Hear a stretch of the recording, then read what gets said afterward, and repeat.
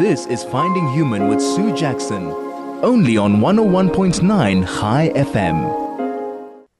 Hello, this is Sue Jackson on the Finding Human program, and my guest today is Dr. Pessy Krausz from Jerusalem, and we have Dr. Les Glassman to thank for introducing us to each other.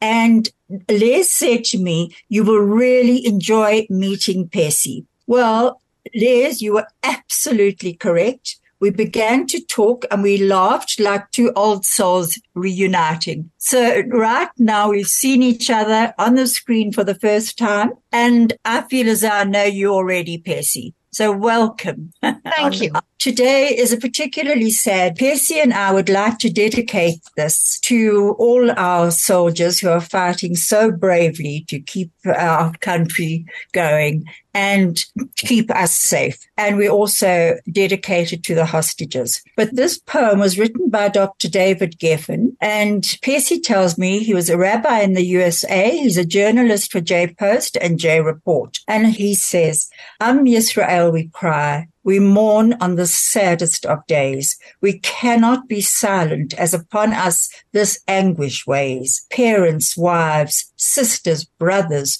send their loved ones out. Now they must deal with their deaths. That is what war is about. These young men went out to fight, to give their all. Now they have been torn from us, just memories we recall. Weaponry of the deadliest type are in our hands. We never know where the explosion bringing death lands. I feel so alone, trying so hard their loss to explain. Deep down within all of us, such excruciating pain. We challenge the heavens. Oh, such a moment to meet. These young men, brave, wondrous, ever so sweet. Why does this happen as our brave and bold us protect? They are gone, Hashem. Indeed, they were so perfect. Tears fill our eyes, such sadness we must endure. For family, friends, all of us will never forget souls so pure. I'm going to have to leave a bit out. He goes on to say, life is the one treasure which each of us possess, filled with the love we generate and also our success, stolen away from these delicate, sweet souls. Let us remember them as the bell of their death tolls. Goodbye, goodbye. On the television, your faces we have all seen. How we wish we could bring you back on your strength to lean. Mourn, my friends. Let anguish and hope somehow fill our heart. We stand erect. Salute you, such brave ones, as you depart. That was so moving and so beautiful. Thank you, Pessy, for sending it. Now, let me introduce Pessy to you. Actually, Sue, I must say that the soldiers actually fell today, this morning, during the night. The early hours of this morning. I thought it was the early evening. Yes. And he wrote the poem this morning. And I just got it and I'm sending it to you. I'm so grateful to you that you're able to share this. Oh, what a beautiful, beautiful poem. And anyone who wants a copy of it, I think can go on to David Geffen on Google, and I'm sure it'll be there. And you know, Golda Meir said, we hate war. We do not rejoice in victories. We rejoice when a new kind of cotton is grown and when strawberries bloom in Israel. Let that happen soon. Now, Amen. Pessy Krausz is a doctor and she's a psychotherapist. She got her PhD in psychology and management consultant. She's the founder of 25 years of founder and singles programs, enhancing relationships. She lives in Jerusalem. She fled with her parents from Germany. She grew up in England, married, and then went to live in Israel.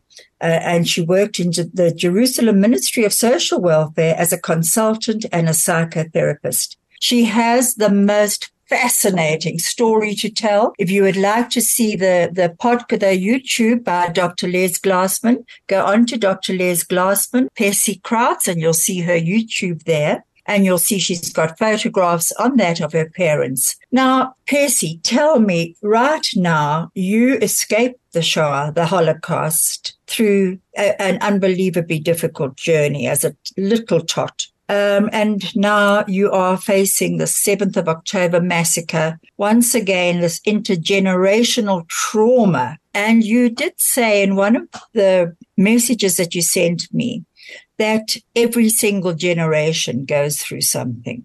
What did you mean by that?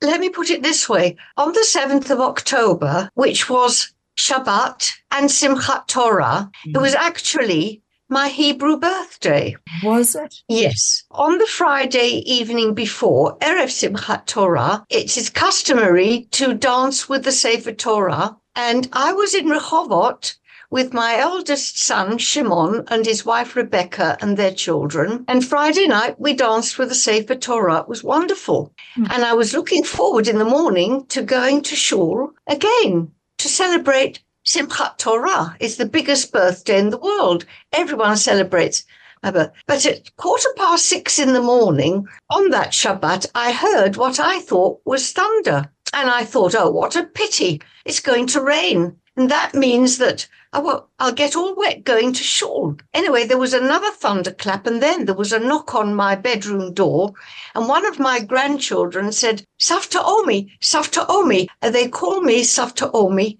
Omi is after the grandmother I never knew. My mother's mother was Oma Omi, and I only heard about her. So when I had my very first grandson, my middle son said, oh, you're Savta. I said, well, Savta doesn't have such a meaning. I said, well, he said, what would you like? I said, well, Oma or Omi. He said, let's make it Savta Omi. So that's it. Here they are, hanging on my door saying, Savta Omi, quick, come down to the shelter. And I thought they must be joking. What? I wasn't down in a shelter since 1940, when I managed to escape with my parents to England, and we actually had bombs in London already. So that anyhow, I put on my dressing gown. Luckily, I took a dressing gown with me to Rehovot and down 3 flights of stairs into a bomb shelter. And there we were, shuddering and shaking, one after the other. Then came a siren, so we were able to go back into the house.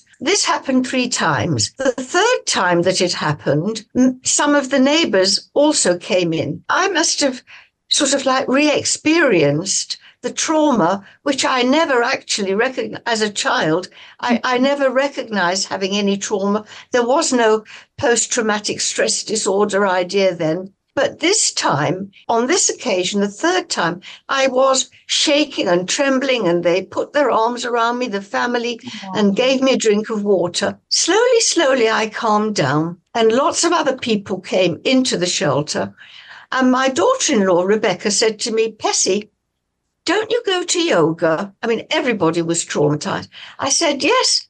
She said, well, how about doing a yoga exercise with us? Oh, wow. I said, right. So I said to everybody, now put your hands gently by your sides. Everyone was standing. And I said, now very, very gently, take a deep breath while you count 5. Hold it for 5. Very gently breathe out. Open your eyes. Put your hands on your shoulders. Gently raise your shoulders. Gently allow them to go down and anyhow, I did a whole yoga exercise, believe it or not. Wonderful. Oh, look at that strength that you found within yourself. You know, it reminds me of something that Angela Duckworth said. Just let me think what it was. She said, each of us enriches the environment of all of us. And that's exactly what you did in the bomb shelter. Isn't that marvelous? Good heavens. And how long were you down there for? Since you mentioned that each generation goes through its own trauma, I think that we were down there each time maybe for 20 minutes, half an hour, something like that. And one of the people said that Golda Meir, which you quoted, said one of the reasons she could not forgive having to go to war was having to sacrifice our young men. She said this was really so. I think that people down in the bomb shelter, we started to share ideas and thoughts. And I think when we came out for the very first... Pessy, just hang on a sec. Just go back a step. Did you know what was happening at that stage, or were you in the dark still about what was happening? We didn't know. We did not know what was happening until what happened. The eldest son of Shimon and Rebecca, Noam, he had a smartphone. Now, that smartphone had been buzzing. As I went past my bedroom during that Shabbat, I heard it buzzing. And I said to Noam, your phone's buzzing. Oh, he said, well, you know what? During the day, I get sent all kinds of adverts and so on. Motzei Shabbat, when he looked at his cell phone, he said, oh, we're at war and I've been called up. And he was called up in just the Shabbat clothes that he was standing up in. His father had to drive him because during the day, all the other soldiers that had read their messages had gone to a base and been gathered together. But Shimon had to drive him to the center where he was supposed to be. And that's how many were called up on that Shabbat, just with the clothes they were standing up in. We'll get back to that shortly. This is Finding Human with Sue Jackson, only on 101.9 High FM. Hello, this is Sue Jackson on the Finding Human program, and my guest today is Dr. Pessy Krausz, and we are talking about many issues, but mostly we're talking about the Holocaust, Pessy's own story, but how right now she's had to relive a lot of her story because of what is happening in Israel since the 7th of October, the Hamas massacre by those monsters. Pessy, I'm back with you again. So he went off and you remained there. And yes, when were you allowed out of the shelter? When did you go back into your own home, your room? Yes, well, so the third time, then there was the all clear, so to speak. They tell you 10 minutes after a siren, after an alert, is the all clear. Right, the all clear, up we went. Now, I'm in Rehovot. I would like to go home to Jerusalem, but there were rockets, there were alarms. But I said to the children, I've been through this before. In London, when we finally got to London after escaping from on Kristallnacht and Dunkirk, which I'll tell you about perhaps. I said there we had the doodle bugs, and there each time these flying bombs in London in 1942 fell, I remember walking along with my mother and we would hear this zoom and then silence, and then somewhere there would be a bomb falling. So at that point we used to have to dive into the entrance of a house or somewhere so that we could be sheltered. So I said to Shimon, I said, look here, if we see that there is a lull, do you feel confident enough to try to take me to Jerusalem? So his daughter, Ayelet, their daughter, she is actually in the regular army where she's a cyber expert. She's an officer in cyber, and she had a short few hours leave. Since then, she's been working practically day and night, giving information to the troops for 3 months. And so she said, you know what? I'll come along with you, Abba, and we'll take stuff to Omi home. And so my daughter-in-law picked me up. She always gives me chicken and, I don't know, rice, enough for the whole troops, I would say. So she packed me up and off we went. And about 10 minutes out of Rehovot, there was a siren. We had to park the car, ran as quickly as we could into the doorway of a building. Ayelet ran round the corner and Shimon, her father, said, come back. Anyhow, wherever it fell. Then there was the all clear. And finally, Ayelet came back round the side of the building where she had gone. And we held one another in our arms, and I could feel her heart beating 10 to the dozen on mine, heart to heart. I love her so much. She's just, anyway. So, and the youngest son is in the submarines, by the way. He's just been discharged. Yeah. This is typical Jewish family in Israel, more or less. So then I did get back to Jerusalem that very same night. And from then on, we've had quite a few scarce here in Jerusalem, but I live in a small block. I'm on the 7th floor, and we were told exactly what to do if there happened to be an alarm. And we have met our neighbors in the hallway. And is your bomb shelter the hallway? Your bomb shelter? Yes. So you've hallway. got to know each other. Yes. There's a plus to it. Gosh, isn't that amazing? Exactly.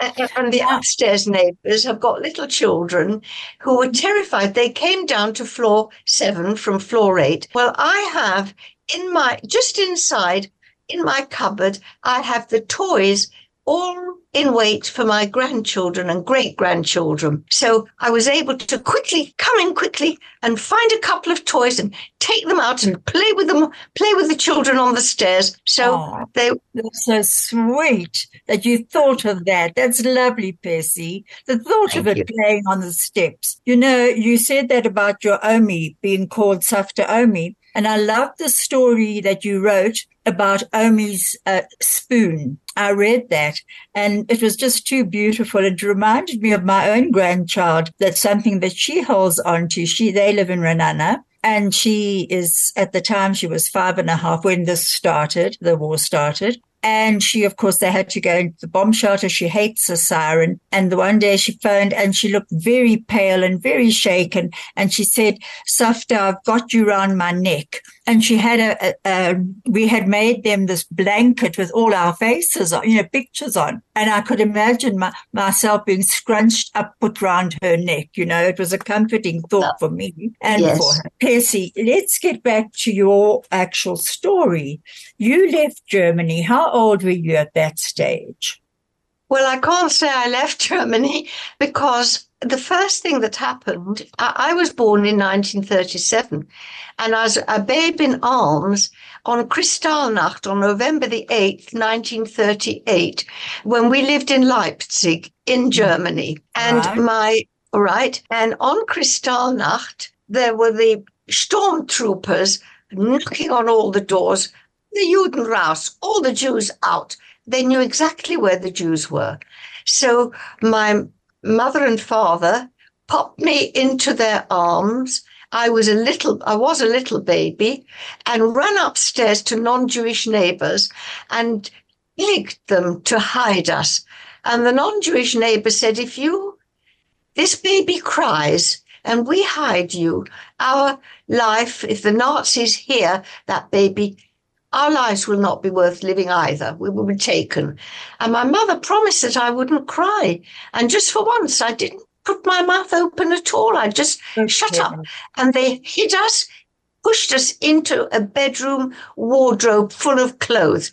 I don't remember it, but I think I can feel it. And my mother and father, in we went, and the stormtroopers knocked on the door. They said, where are the Markoviches in German? And that was our family name then. And the non-Jewish neighbors stood at the entrance to the door. My mother told me, as cool as a cucumber. And they said, Markovich, they left long ago. And the stormtroopers stood and hesitated. Should they search their flat or should they leave? And they left. Oh, my word. But your father was a very tall man, so to be stuck in that little, the thought of him being stuck in a little cupboard is unbelievable with his wife and baby. And you didn't cry at all. And then from there, what happened from there? So, well, the next day, as you say, my father was tall, but he was also very resourceful. And he had been successful in the fur trade because he'd left Germany but he'd left Poland when he was 17 in order to escape the Polish army, which, 35 years, if you go into the Polish army, you're there for 35 years at that time. And so he and many other young Jewish lads at the age of 17 went to Leipzig, where there was a fur center, and they learned all different aspects of the fur trade. We'll get back to that shortly. This is Finding Human with Sue Jackson, only on 101.9 High FM. Hello, this is Sue Jackson on 101.9 High FM radio. And I'm on the Finding Human program. My guest today is Dr. Pessy Krausz in Jerusalem, and it's raining there apparently, but it's so nice we are seeing each other face to face, which is wonderful. And Pessy is telling me about when they left Germany. Her father had left Poland, first of all, and her father was a tall man, and at one stage some righteous Gentiles hid them in their cupboard for a very short while. And then the next day, you were going to tell me what happened the next day after the cupboard. Mm-hmm. Right. So we had been stuffed into the clothes cupboard, but the very next day, Kristallnacht was not over. The next morning, the Jews were being forced to sweep up the broken glass, which had been broken, and they were on the streets, dead, many of them. And my father went out, and he realized if we do not get out of Leipzig, our lives would end. So he found a farmer who was traveling between towns with hay, and he managed to persuade him. As I said, my father had managed also to be successful in business in the fur trade. So he was able to offer him a substantial sum of money to take my mother and me in this cart next to him as though we're his wife and baby. And he spoke Flemish. So my mother had to learn. She spoke German and French and English, but she had to learn in Flemish in case they were stopped. Ich bin die Frau von dieser Mann und wir gehen die Tante besuchen. I'm his wife and my baby. We're going to visit our auntie. What and that's how for women your mother was. Eh? Well, yes. And so that's how on that cart, where did she take yes. you? We got to Belgium. We got to Antwerp. And my father made his own way there. How he made his own way there, I've never discovered. I never asked. As a child, you're just happy to be alive, I think, and you don't think of asking, how did you make it there, Daddy? Anyway, there we were. And my father was again successful in business. And my mother said to him, Aaron, this is not a good idea. The Nazis will follow us. And my father said, again, no, never. They will not follow. We're going to be okay here. Well, of course, he didn't listen to her. And in 1940, they saw in the night truckloads of Jews being carted off along the main street, one on top of the other. Mm. And my mother and father said, now what are we going to do?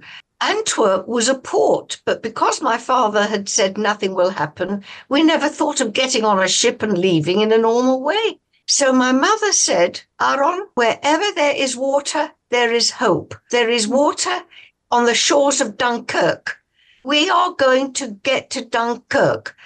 And they literally, my mother said she saw my father looking around this flat that they had with the beautiful paintings and tapestries. And wasn't a very patient woman particularly, but she said, let him look. It will be the last time he ever sees them. And it was. Anyhow, I was wearing a siren suit. A siren suit is like a very big baby grow, all in one, with leggings and a zip. And at that time, men also wore these. Churchill wore one over his clothes when he was the war minister. So you can always look up, yes, a siren suit. So I was in mine. My father was in his. My mother was dressed always very smartly, and in her handbag, she put our papers.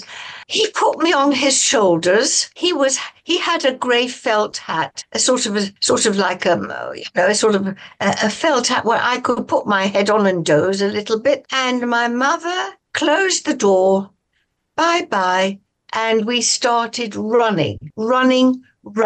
I was jogging up and down on my father's shoulders, and I don't remember eating or drinking or sleeping or anything. I only remember jogging. Do you remember being afraid at all? No, not at all. But my mother, she couldn't keep up with my father. But I heard her say to him in German, of course, Aaron, don't go so fast. The child is sleeping. But I knew it was because she couldn't keep up with him. But, anyhow, on the way, Sue, a number of miracles happened. And at one point, everybody was, hundreds of people, hundreds were running hither and thither. I do remember bombing, bombs dropping, and lots of people around. And they said, I don't remember them saying this, but my mother told me that they said, where are you going? Where are you going? And she said, we're going to Dunkirk. And they said to her in French, Dunkirk, you're crazy. The port is on fire. And my mother said, in French, de porte de feu. So my mother said, where there's water, there is hope. And we kept going. But at one point, there was a huge aircraft hangar empty and hundreds of people flopped down. I don't remember this, but my mother's cousin mentioned that we'd all gone just for a brief rest, hundreds into this hangar, when all of a sudden my father stood up, put me on his shoulders, and pulled my mother up. He said, come. And on the other side was a sort of a small lake, which my father could jump right over with me on his shoulder. Everybody, when he stood up, body in the hangar stood up and walked and jumped and waded through the lake to the other side. When we got to the other side, there was a direct hit on that hangar. Oh, good heaven. What a miracle. Just to miss that. Oh. A miracle. So the next miracle, I suppose you could call it, was that we finally got to the shores of Dunkirk, where if anybody's ever seen, I've only seen the trailer of the film called Dunkirk. And the British soldiers were, Belgium retreated from Nazi Germany, it caved in, and the British soldiers that were there defending had to retreat as well. And Churchill called it the Battle of the Small Boats. And he broadcast, we will beat them on the beaches. We will beat them in the trenches. Every little boat must come to rescue the British troops. So it was called the Battle of the hundreds of little ships. So we got onto the beaches and we just flopped into a sand dune. As far as I remember, we just flopped into a sand dune. But there must be more to it than that, which I'll tell you perhaps later. And then what are we going to do? So my parents saw a British officer going past. So my father quickly put me on his shoulders. He said to my mother, let's ask him if he'll pop us on a boat. So my mother spoke, fortunately, English, and she said, will you take us, please, on a boat? And he said, impossible, madam. We are evacuating the British troops. And off he went. We flopped down again into the sand, and my father saw another officer. So in his best Polish Yiddish, he said to my mother, Irina, free game. Let's ask this one. So popped me on his shoulders, and my mother stood by my side with my father, and she went up to this officer and she said, would you take us? Impossible, madam.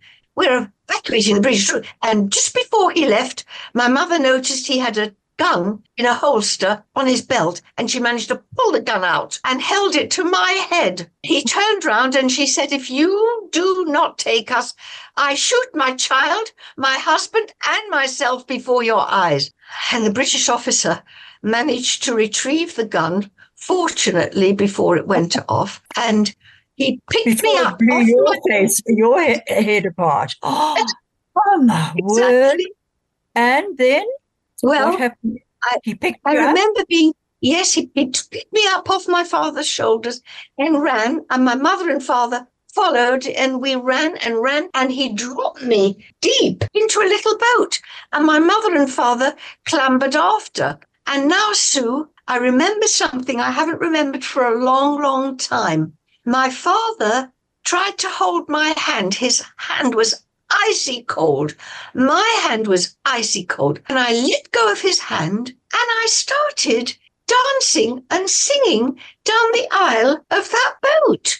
A little German song. Pessy dreh dich, mach hopp, sa, and down.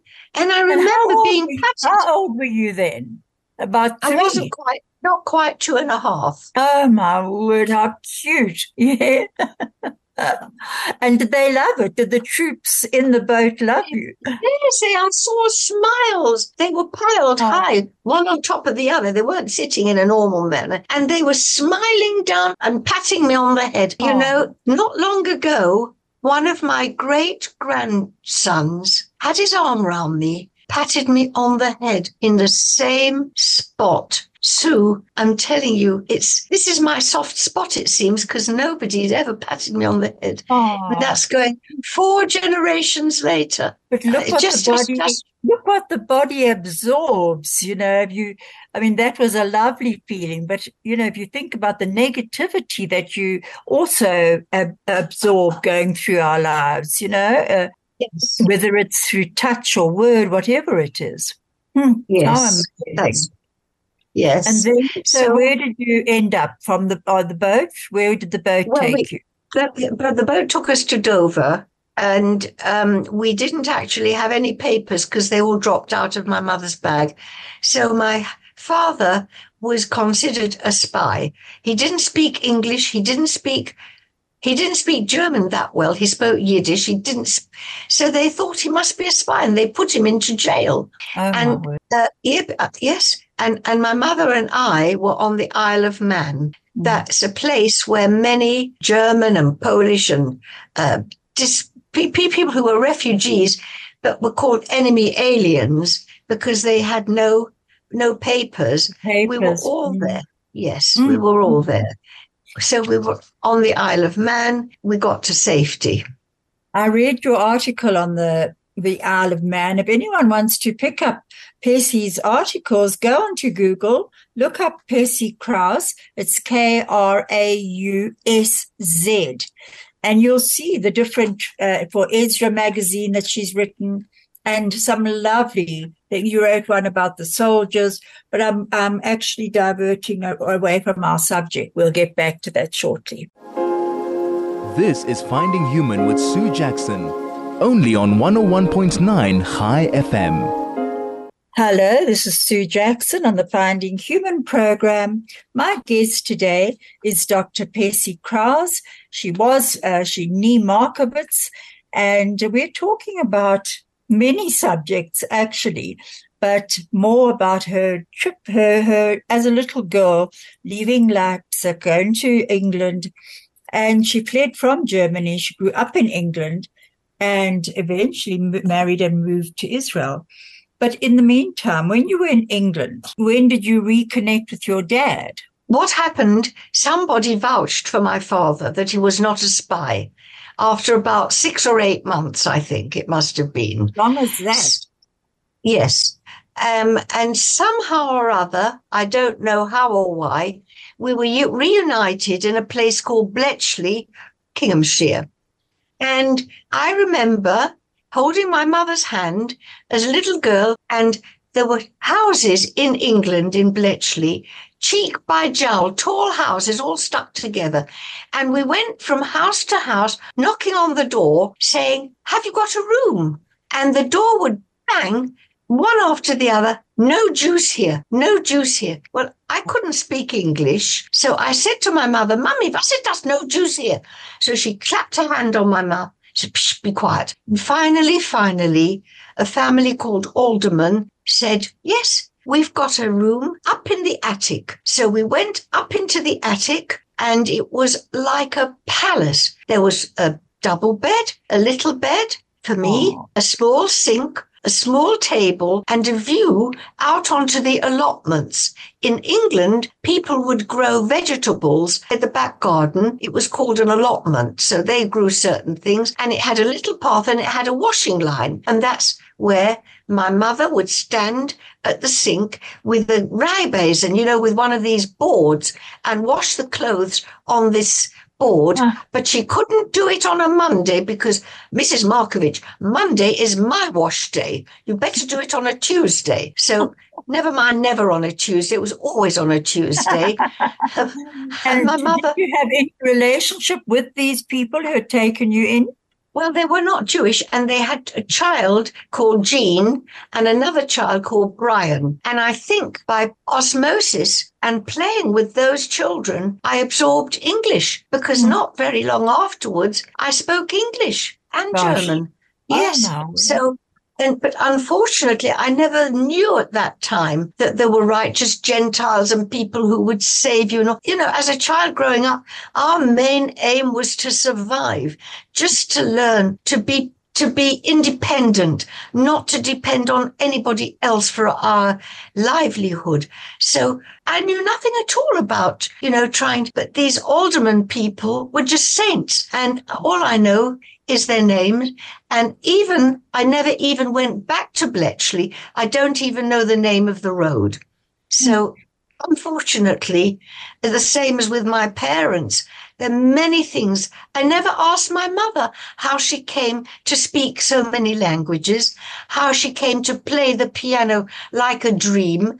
I do know that she was studying opera and voice in the Dresden. She was born in Dresden, in the Dresden Academy of Music, and that she was extremely talented. She knew whole operas and operettas off by heart. And she'd sit at the piano, komm, Chigan,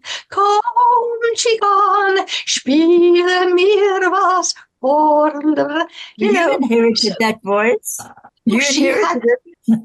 Just tell me, Pessy, were your parents religious Jews? Were they? Did you, when you got to England, were you able to practice Judaism? So I'll tell you what happened. My father came from a traditional home. My mother came from a rabbinic home. Now, as I said, when we were rescued by miracles, my father became what I would call ish emunah. He had a lot of faith. My mother, who lost her sister and her parents and nieces and nephews, she kept everything, but it was a different way. Now, I mentioned that we were in Bletchley. My father began to earn some money.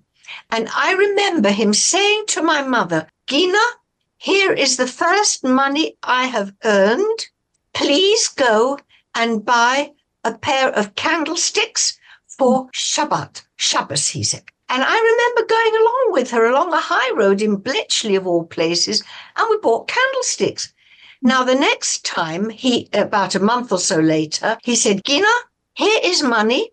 I want you to go and buy a becher for Kiddush, a goblet for making Kiddush. And I remember, Sue, going with my mother to that shop. My nose reached the top of the counter, so I could just see what was happening. So he presented my mother, he showed her this goblet, this little goblet. Good heavens. So more than 80 years, this is the goblet.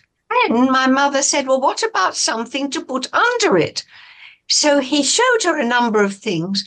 And then he showed her this round dish, a little silver bowl, with scallops round the edge. Yes, I see that.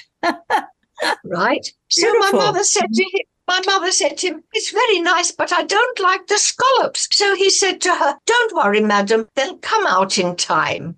How many years ago was that?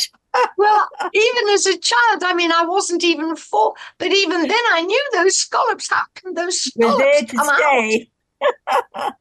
And they've stayed all these years, and they're Now, here with me.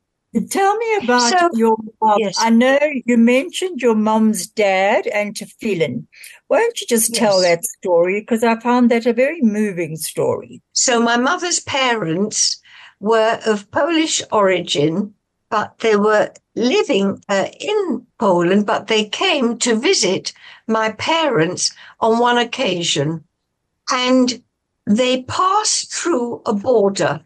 This is the story that my mother told me. And the grandparents, her parents, my mother's parents, did not have. Officer came onto this bus and he looked at everybody's papers and he said, oh, my parents had the right papers. I'm not sure if it was nationalistic or what there were papers, but my grandparents did not have the right papers. and he threw them off the bus. And my grandfather, elderly man with a long white beard, my mother said the last time she saw him, he was running after the bus saying, my tefillin, my tefillin. I've left my tefillin on the bus. And that was the last time she saw her parents. How tragic. I assume my parents rescued the tefillin, but anytime I see children and adults with tefillin, which is quite often, for me, it's the most moving feeling. And thinking of my poor grandfather and my grandparents, what they went through. But we have to, my mother was a person who never looked back. You would never hear my mother complain about anything. And when times were difficult, she actually started a little agency to bring au pairs to her friends because she spoke several languages. She was resilient, really. Very resilient. Gosh. Yes.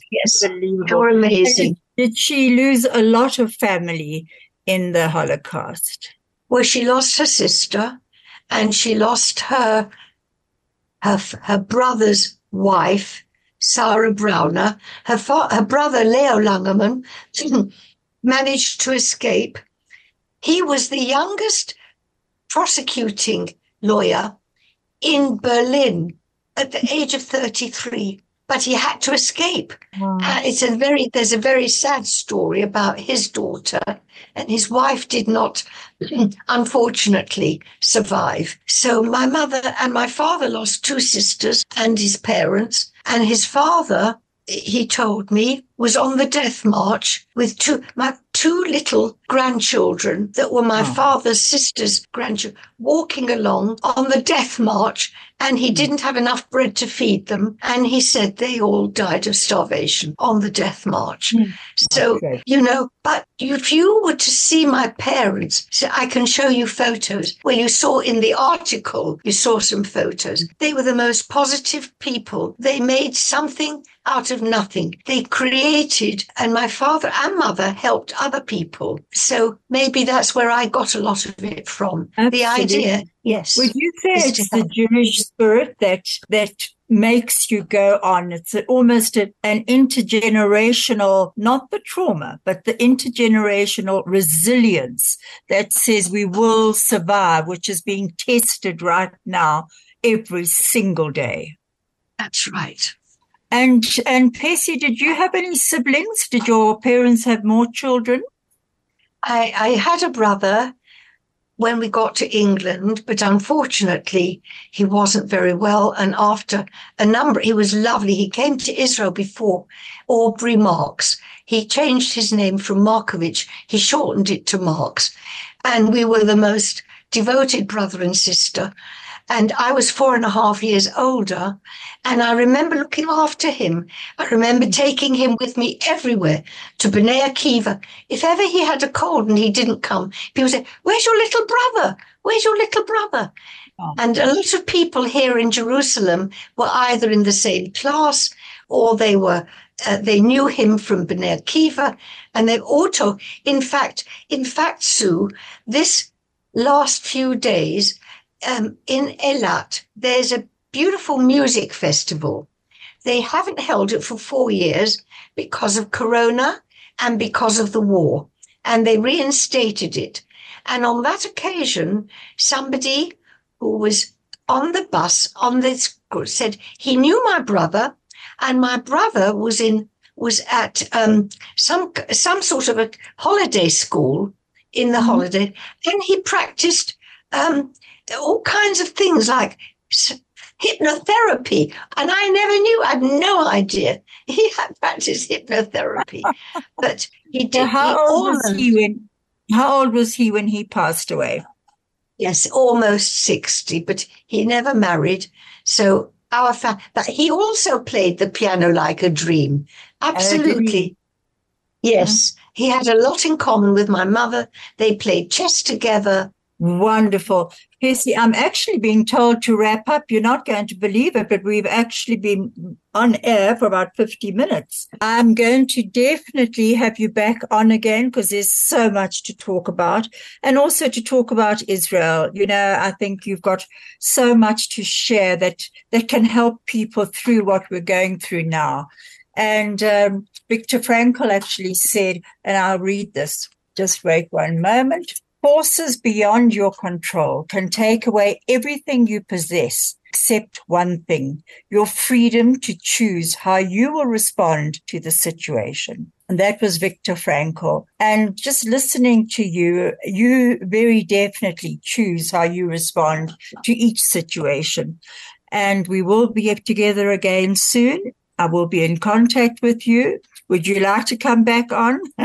Well, I would be honored to be back on, Sue. It's been really wonderful, really. And it's been wonderful to share. And it would be really wonderful to say how I married Neville, because we both wanted to come to Israel. That was one of the main things. And we finally made it, following our eldest son, who came on his own at the age of 16. So there's a lot to tell you about. Absolutely. And then I also want to hear about your grandchildren. And they are protecting our homeland right now. That's right. Quite right. Yes. May they be safe, God. And my grandsons-in-law. I have 3 grandsons and 3 grandsons-in-law protecting us. May they be safe, and you keep safe, and I'll be in touch soon. Thank you so much, Pessy. Amen. Thank you. Amen. Amen. Yeah. Thank you, Pessy.